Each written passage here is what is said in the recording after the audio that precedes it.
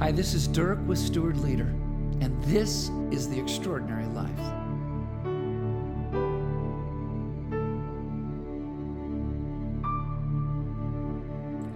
My mom died on Easter Sunday morning in 2011.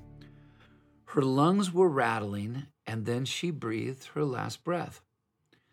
I was with her at her side, and before I called the nurses, I closed her eyes and sang some of the lyrics to Chris Tomlin's I Will Rise. It was a powerful moment for me, and I thought, well, that's how God does it.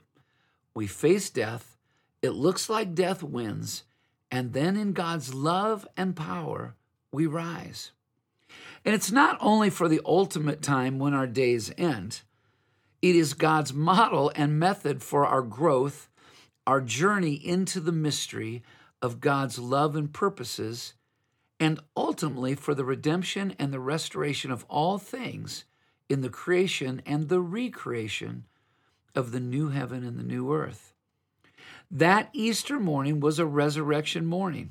It hurt like crazy to lose my mom, and then to tell my dad a few moments later that she had died. Yet, it gave me hope.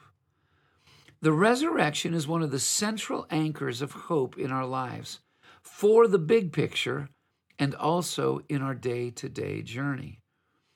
The Apostle Peter writes, "Blessed be our God and Father of our Lord Jesus Christ. According to his great mercy, he has caused us to be born again to a living hope through the resurrection of Jesus Christ from the dead." Peter doesn't waste any time. In the third sentence of his letter, he brings it right to the forefront. We are born again into the living hope through the resurrection of Jesus Christ. Resurrection is what God does, and when we see life through these lenses, we are filled with and we live in hope, new hope every day.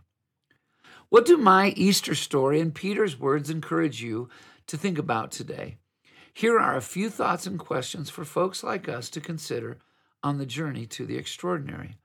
Number one, think about and perhaps tell someone about your most recent experience of feeling born again into living hope.